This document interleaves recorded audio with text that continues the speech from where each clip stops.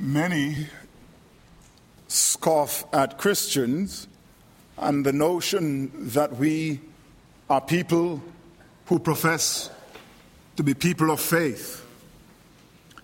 And while the world will scoff at Christian faith, I would hazard to say that most people demonstrate in life some form of faith. They get up in the morning, they go to work, they take the subway or the bus or the streetcar, and they trust that they will get to where they're going. They make plans for their vacation in the summer, even though they are not sure that they will ever see the period of time. We are people of faith. We go to our pharmacies and we get medication, most of which we have no clue what comprises the medication that we take them. At least most of us do, if we are obedient to our doctors. And we do so all of these things with trust, faith. And so while man demonstrates faith in the myriad circumstances of life, it seems that we are, however, reluctant to have faith and to trust in God. And it is this theme of trusting in God, that I want to reflect upon in your hearing. It is a theme that I want to develop from the Gospel of Mark. Mark, it is believed by the scholars, was the first gospel that was written. It was written somewhere in the 60s AD, perhaps 65 or 66, somewhere there. And its author was John Mark, the cousin of Barnabas and a close associate of Peter the apostle. In other words, this gospel was written with the testimony of an eyewitness, that is Peter. Peter provided the information that we have here in the book of Mark. It was written to a largely Gentile audience, perhaps congregations in Rome. And it focuses on the humanity of Jesus. That indeed the central message of Mark relates to Christ in his humanity. And Mark centers more than anything else upon the death of Jesus Christ, upon the passion and the death of the Lord Jesus Christ. So much so that others have said that whatever precedes the crucifixion of Jesus Christ is merely a footnote to the cross. There are a number of themes, apart from the passion and the death of the Lord Jesus Christ, that Mark centers upon. He deals with the theme of the kingdom of God. He deals with the theme of discipleship. But there is also this theme of faith that runs like a silk thread throughout this gospel, this theme of faith.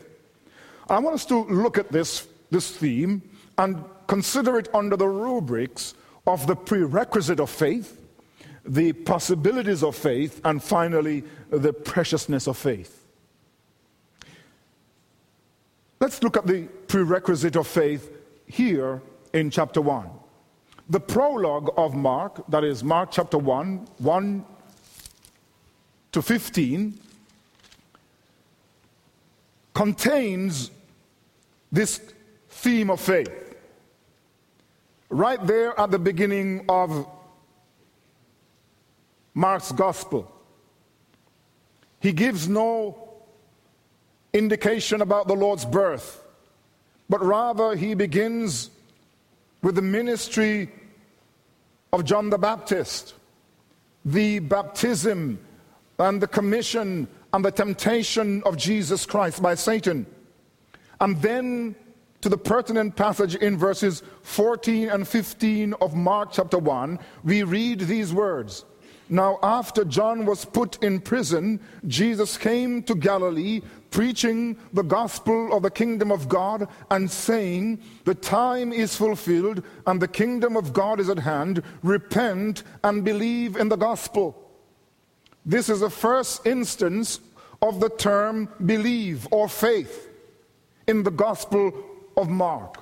It will reoccur some 11 times. That is, pistis and pistio, the verb, will reoccur 11 times in this Gospel. But he says, repent and believe the Gospel. This verb, pistio, to believe, simply means to trust. It means to rely upon, to depend upon someone or something. It is that which relies upon the trustworthiness of someone or something. Repent and believe in the gospel. But it is of note here that the call to believe demands an object. Very often, when pistio, that is to believe, is used, it is used with the word that. We are to believe that. And that invites the thought that the Lord expects people to believe a body of truth. As particular content, faith demands an object. And so there is always believe that. In this case here, in verse 15, the Lord Jesus says that they are to repent and believe in the gospel. And there is a difference, there is a nuance between believing that, meaning believing a body of truth, and believing in. Because believing in demands that we are to rely upon, that one entrusts himself to that which he accepts as true. Here, the object of belief is the gospel. Jesus says, the time is fulfilled, the time planned by God, the time that God has set aside for the revelation of his salvation is now fulfilled. The time is fulfilled. The kingdom of God is at hand, meaning it has arrived. Repent and believe in the gospel. That is the object of their faith. But it needs to be said that believing in the gospel is essentially to believe in the person of Jesus Christ. In fact, Mark uses the term gospel 3 times in the prologue, here in verses 1 to 15. And it is in this context that we are to understand what he means by gospel. Believe in the gospel, euangelion. Now, this word euangelion was a common word in the first century. It just simply meant good news. And very often, euangelion, good news, the gospel, was used in a political context. So, for example, when a person ascends and became the emperor in Rome, that was seen as euangelion, gospel or good news. There is now a new emperor, and so there would be good news. That was an ordinary term for good news. But when Jesus says, repent and believe the gospel, he's talking of believing in a greater news than merely the ascension of one to become emperor. He's talking about believing in himself. How do I know that? Because the very first line of Mark's gospel, it says in verse 1 of Mark, chapter 1, the beginning of the gospel of Jesus Christ, the Son of God. And by the way, the reason we call the other works by Matthew and Luke and John Gospels is because Mark says this is the gospel of Jesus Christ. And so you will find in many of your Bibles, you will find the gospel of Matthew and the gospel of Luke and the gospel of John. It is because of what Mark says here, the beginning of the gospel of Jesus Christ, the Son of God. You see, Jesus comes along and he says to those in Galilee, repent and believe the gospel. But the gospel demands an object, and the object is Jesus Christ. He is the good news. And it is to believe the gospel means one must believe then in the person of Christ. One must believe in Jesus, the physical Jesus who came into this world as a real person. His name means Savior. But one must believe in him not merely as Savior, one must believe in him as a Son of God. That he is fully God. That in his nature, he bears the same nature as God the Father himself. You see, to believe the gospel is to believe in the person of Christ, and to believe not only in his humanity, but in his divinity. He's the Son of God. In verse 11 of this same chapter a voice came from heaven and said, "This is my beloved Son, in whom I am well pleased." But to believe in the gospel is to believe in the person of Christ. It is also to believe in the saving reign of Christ, because in verse 14 we read, Jesus comes to Galilee preaching the gospel. Here's a second reference to gospel. Preaching the gospel. And he says it is the gospel of the kingdom of God. The gospel of the kingdom of God. And when we talk of the kingdom of God, as I have been apt to tell you, the kingdom of God refers to the reign of God, the spiritual reign that God exercises over the hearts of his people. But even in believing in the gospel, which is the gospel of the kingdom of God, it is still a call to believe in Christ. Because it is Jesus Christ who represents the kingdom, the spiritual reign of God. It is in Christ that the reign of God, the spiritual reign and rule of God over his people is realized. And that is why some theologians call Christ the autobasileia, that he himself is a kingdom.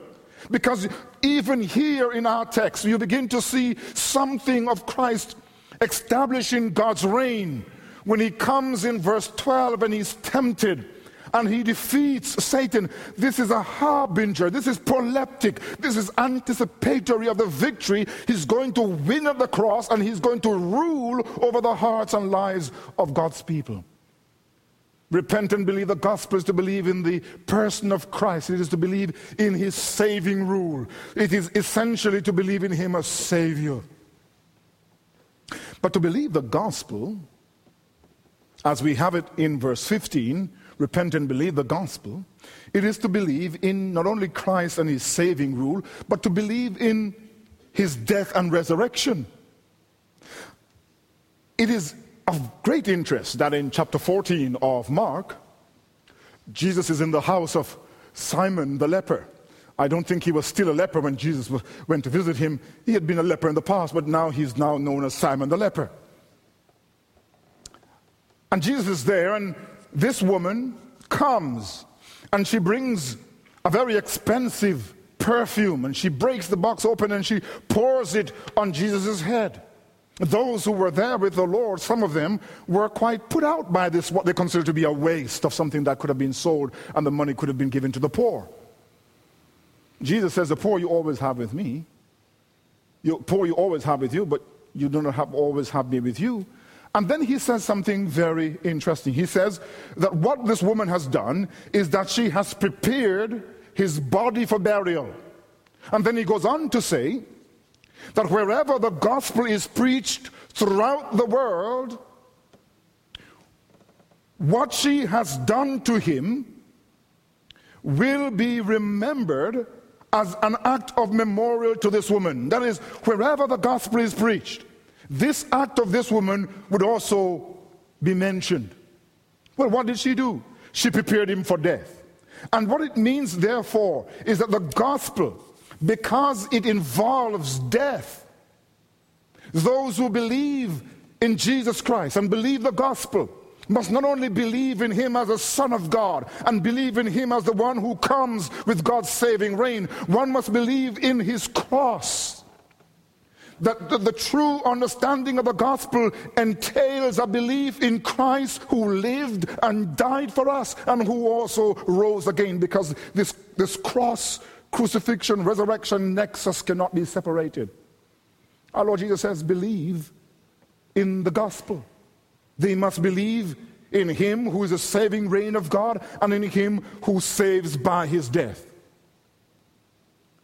It is essential to recognize that if one is to enter the kingdom of God, as you have it in verse 15, that individual must repent.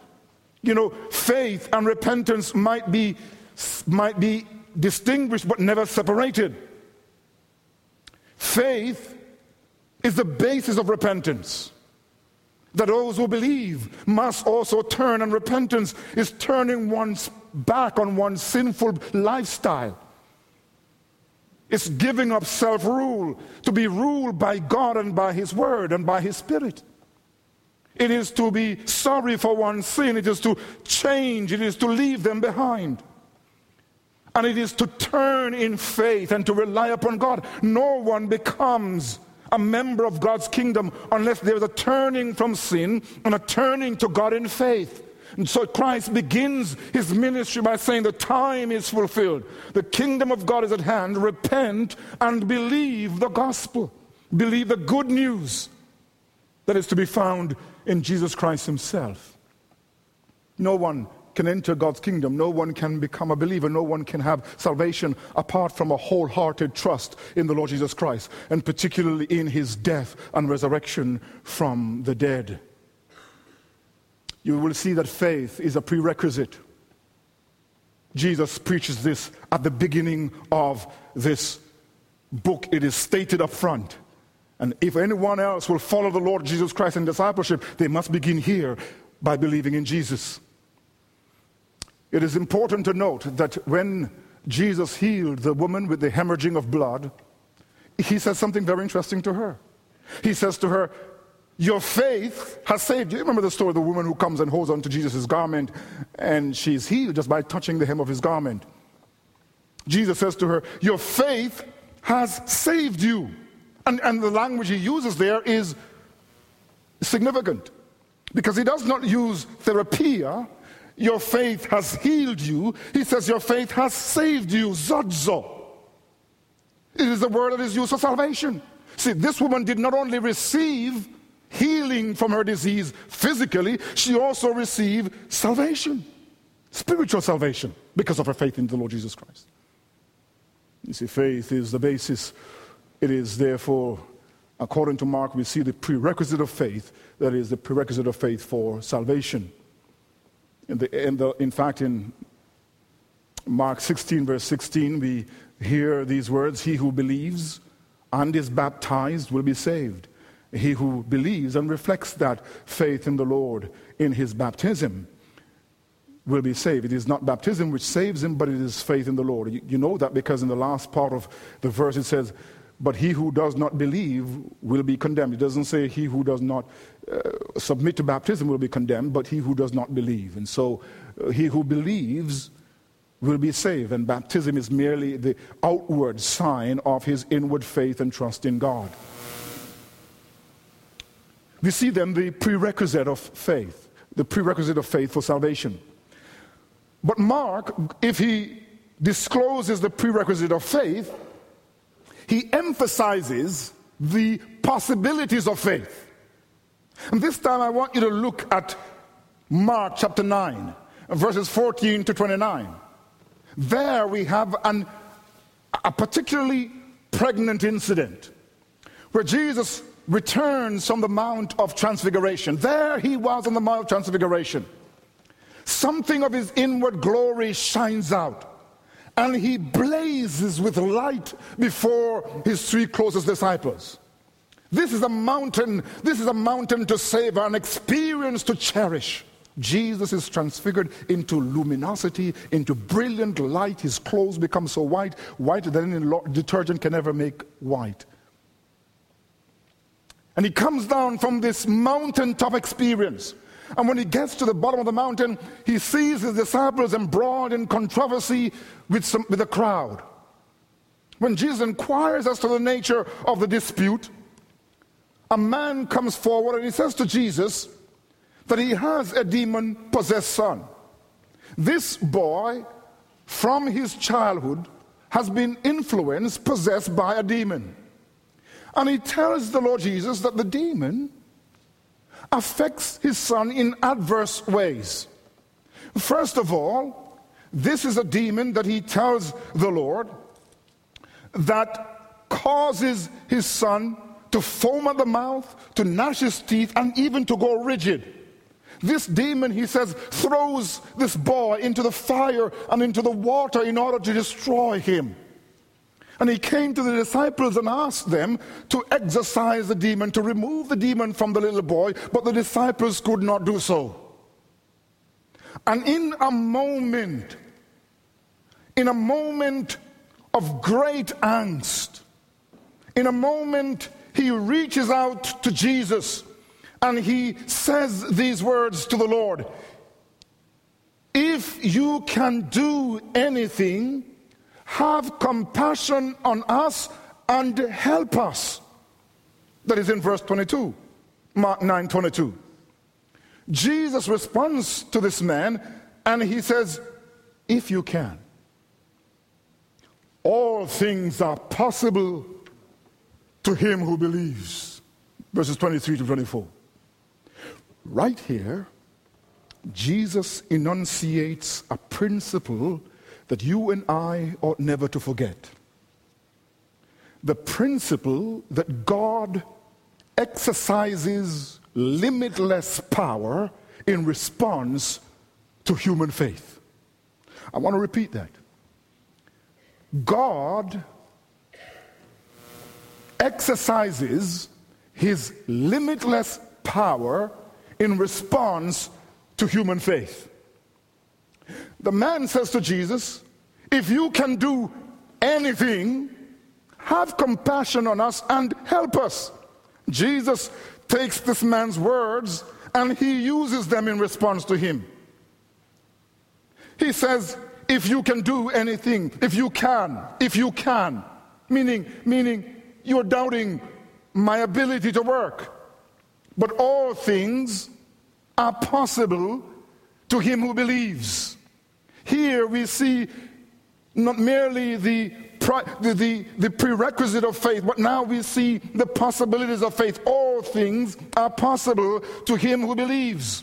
These are shockingly absolute terms that the hearer must realize that the impossible becomes possible by means of faith. All things are possible to him who believes.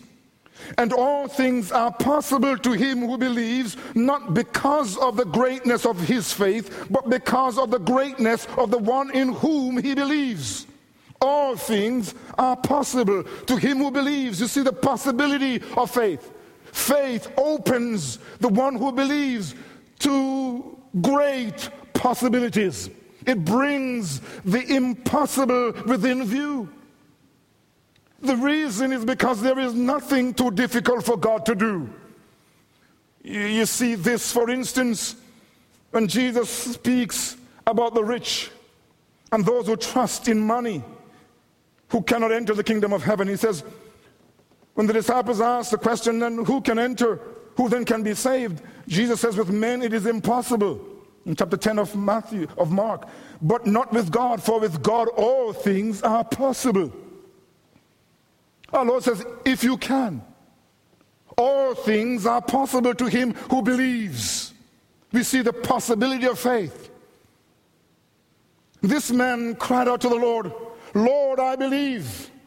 Help my unbelief. And Jesus goes ahead and casts out the demon and restores the boy. That which was impossible for man becomes possible through faith in Jesus Christ. We see the possibilities of faith to do that which is impossible. There is a second incident where you see a second picture of the unlimited possibilities of faith. That is in the mountain-moving statement of the Lord Jesus Christ. And this time, if you flip forward to chapter 11 of Mark and verses 22 to 24. In Mark 11, 22 to 24, we see again another picture of the possibilities of faith. So we read in Mark 11, 22, so Jesus answered and said to them, that is to his disciples, have faith in God. For assuredly I say to you, whoever says to this mountain, be removed and be cast into the sea, and does not doubt in his heart, but believes that those things which he says will be done, he will have whatever he says. And strikingly he continues, therefore I say to you, whatever things you ask when you pray, believe that you have received them, and you will have them. Now these verses occur in the context of the Lord Jesus Christ entering Jerusalem from Bethany. The cross is looming before him. In a few days he will be crucified. And our Lord Jesus comes in from Bethany. He sees a tree, a fig tree, with leaves. And when he draws near, there are no figs on the tree, and Jesus curses the tree. And I know people, environmentalists, have a problem with that. Jesus kills a tree. But I think that he has a right to kill what belongs to his. I think that if the tree belongs to him, he has a right to do what he wants to do without explanation or apology to any one of us. So he curses the tree. This is what we call an acted parable, because the tree represents the nation of Israel. They are the ones from whom God is seeking fruit, and they bear no fruit. And God is now going to judge them. There is also within this story this notion of replacement theology, because Jesus Christ will now come as a second Israel to obey and to produce fruit where Israel fails. The story goes on here in Mark 9. Jesus goes into the temple, and he sees that the temple has become a foreign exchange. People are buying and selling and changing money, and he drives them out. Again, you see the replacement theology, because Jesus Christ now will be seen as the replacement of the temple. That the physical temple in Jerusalem will no more be the locus of God, but the temple will be associated with Christ himself. He now is the temple, the very locus of God. That if one were to find God's presence, one does not need to go up to the temple in Jerusalem, one needs to come to Jesus Christ. So Jesus drives these people out of the temple. The next day, the disciples return to Jerusalem. And Peter sees something that is shocking. He sees the fig tree that Christ cursed the previous day withered. And he says withered from the root upwards. That's amazing. And so he points our Lord in astonishment to this fig tree. And it is in this context then that Jesus says to him, have faith in God. You see, Mark then views faith not only as an initial response to Jesus Christ and the message of the gospel, but faith is a continuing, ongoing requirement of the believing community. And that is why you have the imperative, or the present imperative, have faith in God, meaning go on having faith in God. It is after this then he calls them to have faith in God that he directs them to the unlimited possibilities of faith. And he says that if one were to speak to a mountain, that it should be cast into the sea, if he does not doubt in his heart but believes, he will have it. It will be done. Now, this notion of a mountain be moved and cast into the sea is a proverbial expression. In other words, it refers to that which is difficult or impossible. It was well known in the first century. It is also known in our days today. We talk about mountain, removing mountains. We're talking about that which is difficult or impossible.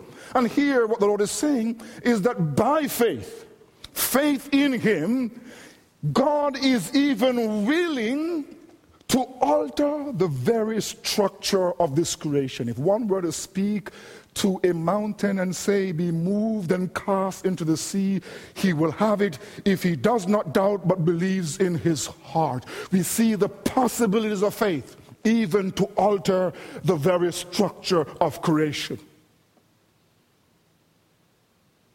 Jesus then goes on and he makes a telling point in which he talks about having mountain moving faith, and links this to this matter of prayer.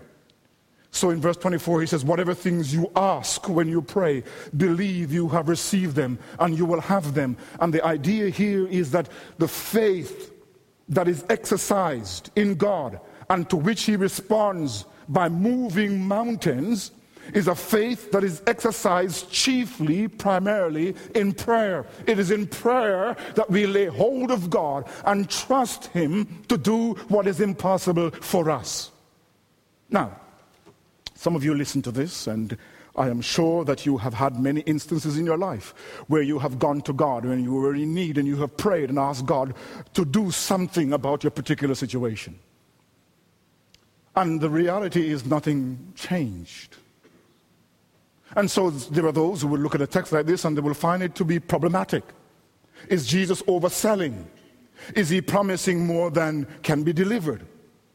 I believe that when you read verses like this, both in chapter 9, 23, and 24, when you read verses like this here in chapter 11, that always we must bear in mind that even though God responds to faith, God acts according to his will. And so there is always in prayer, there's always in trusting in God, bearing in the back of our minds that God works according to his will. All things are possible for God, but not all things are permissible.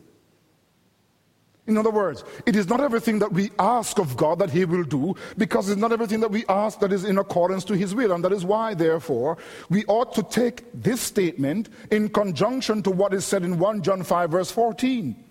Now, this is the confidence we have in him, that if we ask anything according to his will, he hears us.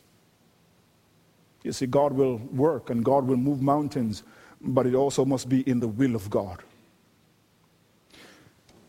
What we must not do here, however, is to miss the bold point that our Lord makes. That God responds with limitless power to the faith of his people. That faith brings the impossible and makes it possible. We see the prerequisite of faith. We see the possibility of faith to move mountains, to have the demon-possessed cleansed and restored to his sound mind, and to a healthy body. The possibilities of faith. But I want to hastily speak about another area of faith, that is the preciousness of faith that Mark draws upon. If he points us to the prerequisite of faith and the possibilities of faith, he points us to the preciousness of faith. And he does so in a couple of ways. First of all, he shows us the preciousness of faith in our Lord's warning against putting an obstacle in the face of or in the path of his children and causing them to stumble. And so if you go back to Mark chapter 9 and verse 42, Jesus says, "But whoever causes one of these little ones who believe in me to stumble, it would be better for him if a millstone," that is a huge stone, "was hung around his neck and he were thrown into the sea." The disciples were discussing the question as to who was greatest in the kingdom of God. Jesus takes a little child and puts them amongst them, and he says, if you receive one of these little ones, then you receive me. And here again, our Lord is using the child as an acted parable. He's actually saying to them that if you are to be great in the kingdom of God, you must be last. You must humble yourself as a child would. And then in verse 42, he picks up this image of the child and warns against doing anything that will cause one of his little ones who believe in him to stumble. And what our Lord is saying is that we must do nothing, whether by word or deed, that will cause those little children who believe in God to turn aside from him. But we need to recognize that more is implied here. Because when our Lord Jesus talks about the little children, he is not merely referring to children, physical children alone. He's referring to his children, to all believers. They are the little people, the ones with little influence and power in society. And so the disciples are to do nothing that will cause one of his children to turn aside from their faith in him.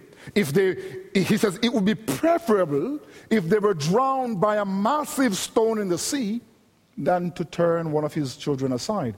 Because at least they would only be dead, but if they were to turn one of them aside, they would face God's punitive wrath, his decisive judgment. And so the point here is that Jesus considers faith, whether it is expressed by a little child or by an adult who believes in him, to be precious. And that is, in our teachings, in our actions, in all that we do, we must endeavor to bolster and to nurture the faith of others rather than to turn them aside from the Lord Jesus Christ. You see the preciousness of faith because it is given of God. It is precious. But Mark hints at the preciousness of faith not only in the warning against turning one who believes in Christ away from him. He shows the preciousness of faith by noting the scarcity of faith and the prevalence of unbelief. Jesus goes, for instance, to Nazareth, where he grew up. He goes to the synagogue, and he reads there in the synagogue. And the people in Nazareth, we are told in chapter 6 of Mark and verses 2 and 3, they acknowledge that Jesus Christ has done mighty works. But then they did something else. Then they looked at him and they said, well, is not this the carpenter? Do we not know his mother? Are not his brothers here? Jose and Judas and Simon, are not they all amongst us, and his sisters? And the Bible says that they were offended because of him. They did not believe. Even in his own hometown, and that is why our Lord could say a prophet is without honor even in his own country. They did not believe in him. You see the preciousness of faith because of the scarcity of faith and the prevalence of unbelief. In chapter 8 of Mark, the scribes and the Pharisees, they want Jesus to show them a sign, but he says no sign will be given to this generation. In chapter 9, where we read and discussed this matter of him healing the demon-possessed boy, Jesus could call the generation. He says, you are an unbelieving generation. What I'm trying to say to you, that the order of the day in the first century, those who responded to Jesus Christ, were few. The bulk of them were called a generation of unbelieving people. Even the disciples at times were guilty of unbelief. You see unbelief even at the foot of the cross. Because there the chief priests and the scribes, they challenged Jesus as he hung on the cross. Let the Christ, they said, the King of Israel, descend now from the cross, that we may see and believe. Clearly, all that Jesus did for those 3 years that he crisscrossed Judah and Jerusalem and Galilee and Capernaum, for those 3 years, with all the miracles, with all the preaching, they still wanted a sign from him on the cross. They didn't believe. But genuine faith receives and hangs onto the very word of Christ. It doesn't seek more proof, it believes. And so for Mark, we see the prerequisite of faith. We see the possibility of faith. All things are possible to him who believes. And we see the preciousness of faith, because so few have it. My dear friends, I must draw this to a conclusion this morning. The Bible requires faith as the legitimate response to Jesus Christ. You may believe in other people. You may even believe in government. You may even have faith in your own potentials and abilities. But what the Bible requires is that you will trust in Jesus Christ, that you will believe in him who is the Son of God, that you will believe in him who is the Savior of the world, and that you will believe in him who gave himself on the cross and died for our sins. There is no salvation outside of Jesus Christ. There is none who is able to save, and the Bible demands that we believe. Listen, and this is a testimony that God has given us eternal life, and this life is in his Son. Any man or any woman who will become a Christian, who will become a part of the kingdom of God, must trust God's gift to us, which is Jesus Christ our Lord. You must cast yourself. You must look simply and directly to Jesus alone who saves. You must abandon your sin and you must cleave to him. You must accept his death on the cross as full and final payment for all of your sins. And if you do so, you will be saved to the utmost. You will be saved. You will be so saved that you can never again be lost. Saved to the utmost. Saved forever. This faith that you are to exhibit in Christ must be a persistent faith. Because Mark continually tells the disciples, at least Jesus tells the disciples, that they must follow him through rejection through humiliation, through great danger, and even in death. This must be a persistent faith.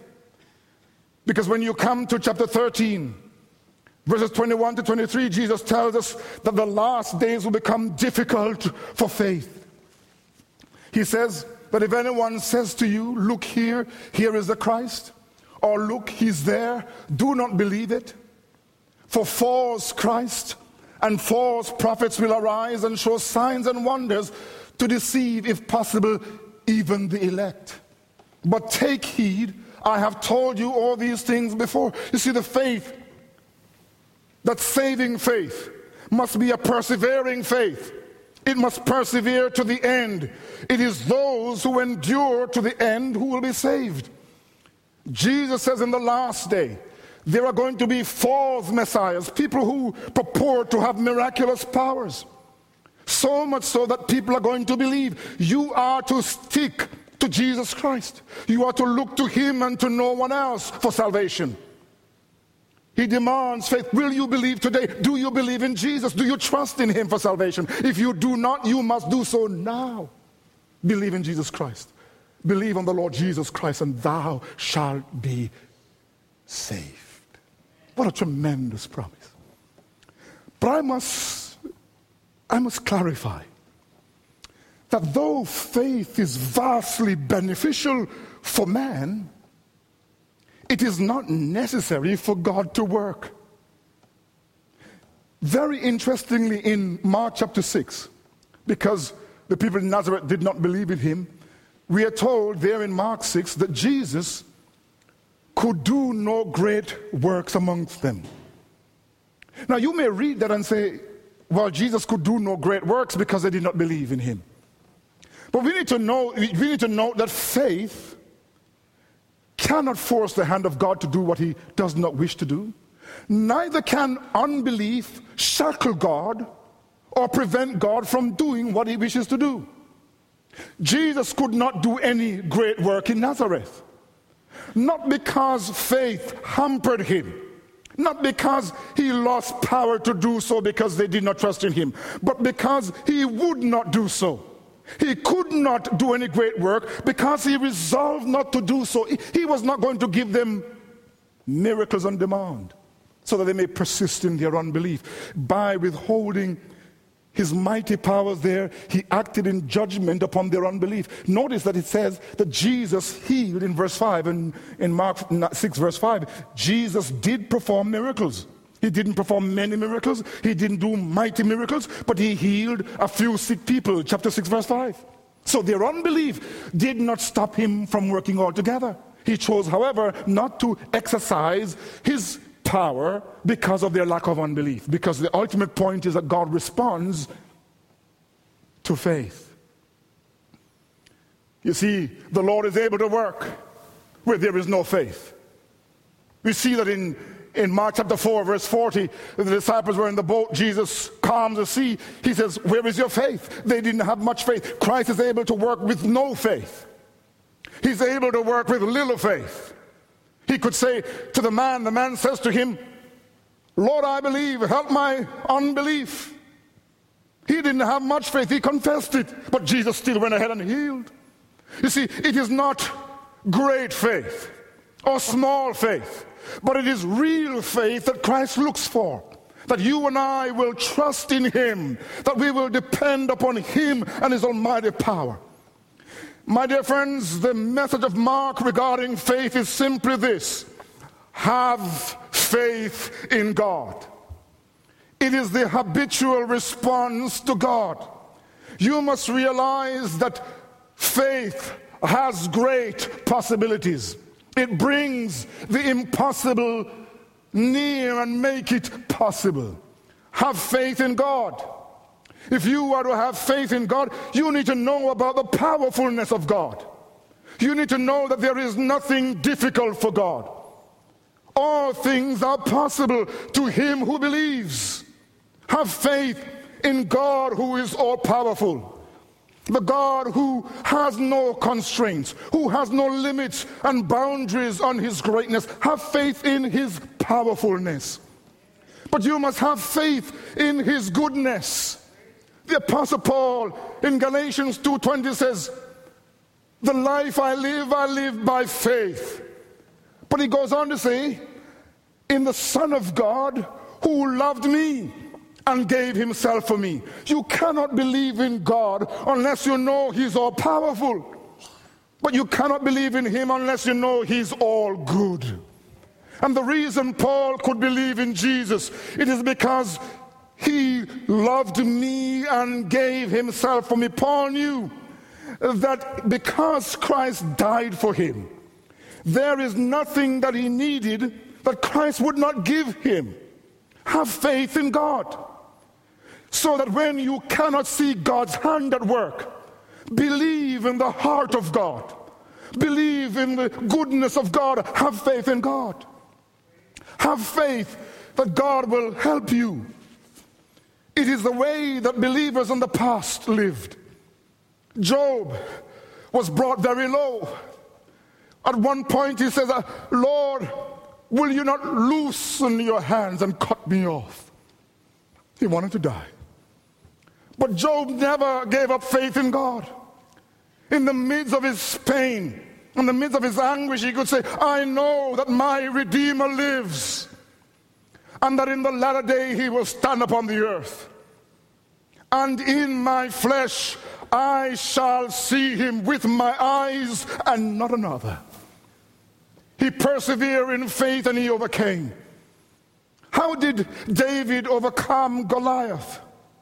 He says, you come to me with a sword and with a spear and with a javelin, but I come to you in the name of the Lord of hosts, the Lord of the armies of Israel. He was trusting in God. And the victories that God's people have endured, have received, they have done by enduring in faith. The Bible reminds us, what is the victory that overcomes the world? It is our faith. And you have mountains. You have those proverbial mountains. You have those impassable rivers. You have those things that you by yourself will never be able to manage. But you are not on your own. You are not without resources. You need to know the possibilities of faith. You need to pray believing that the good and the powerful God is able to help you. Have faith in God.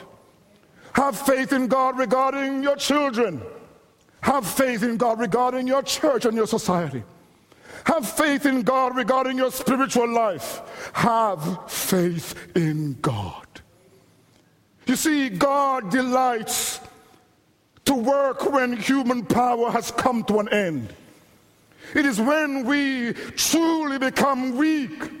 It is when we renounce our strength that God's strength kicks in.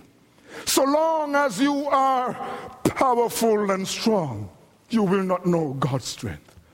But when you renounce yours, God takes you up and gives you even that which is impossible.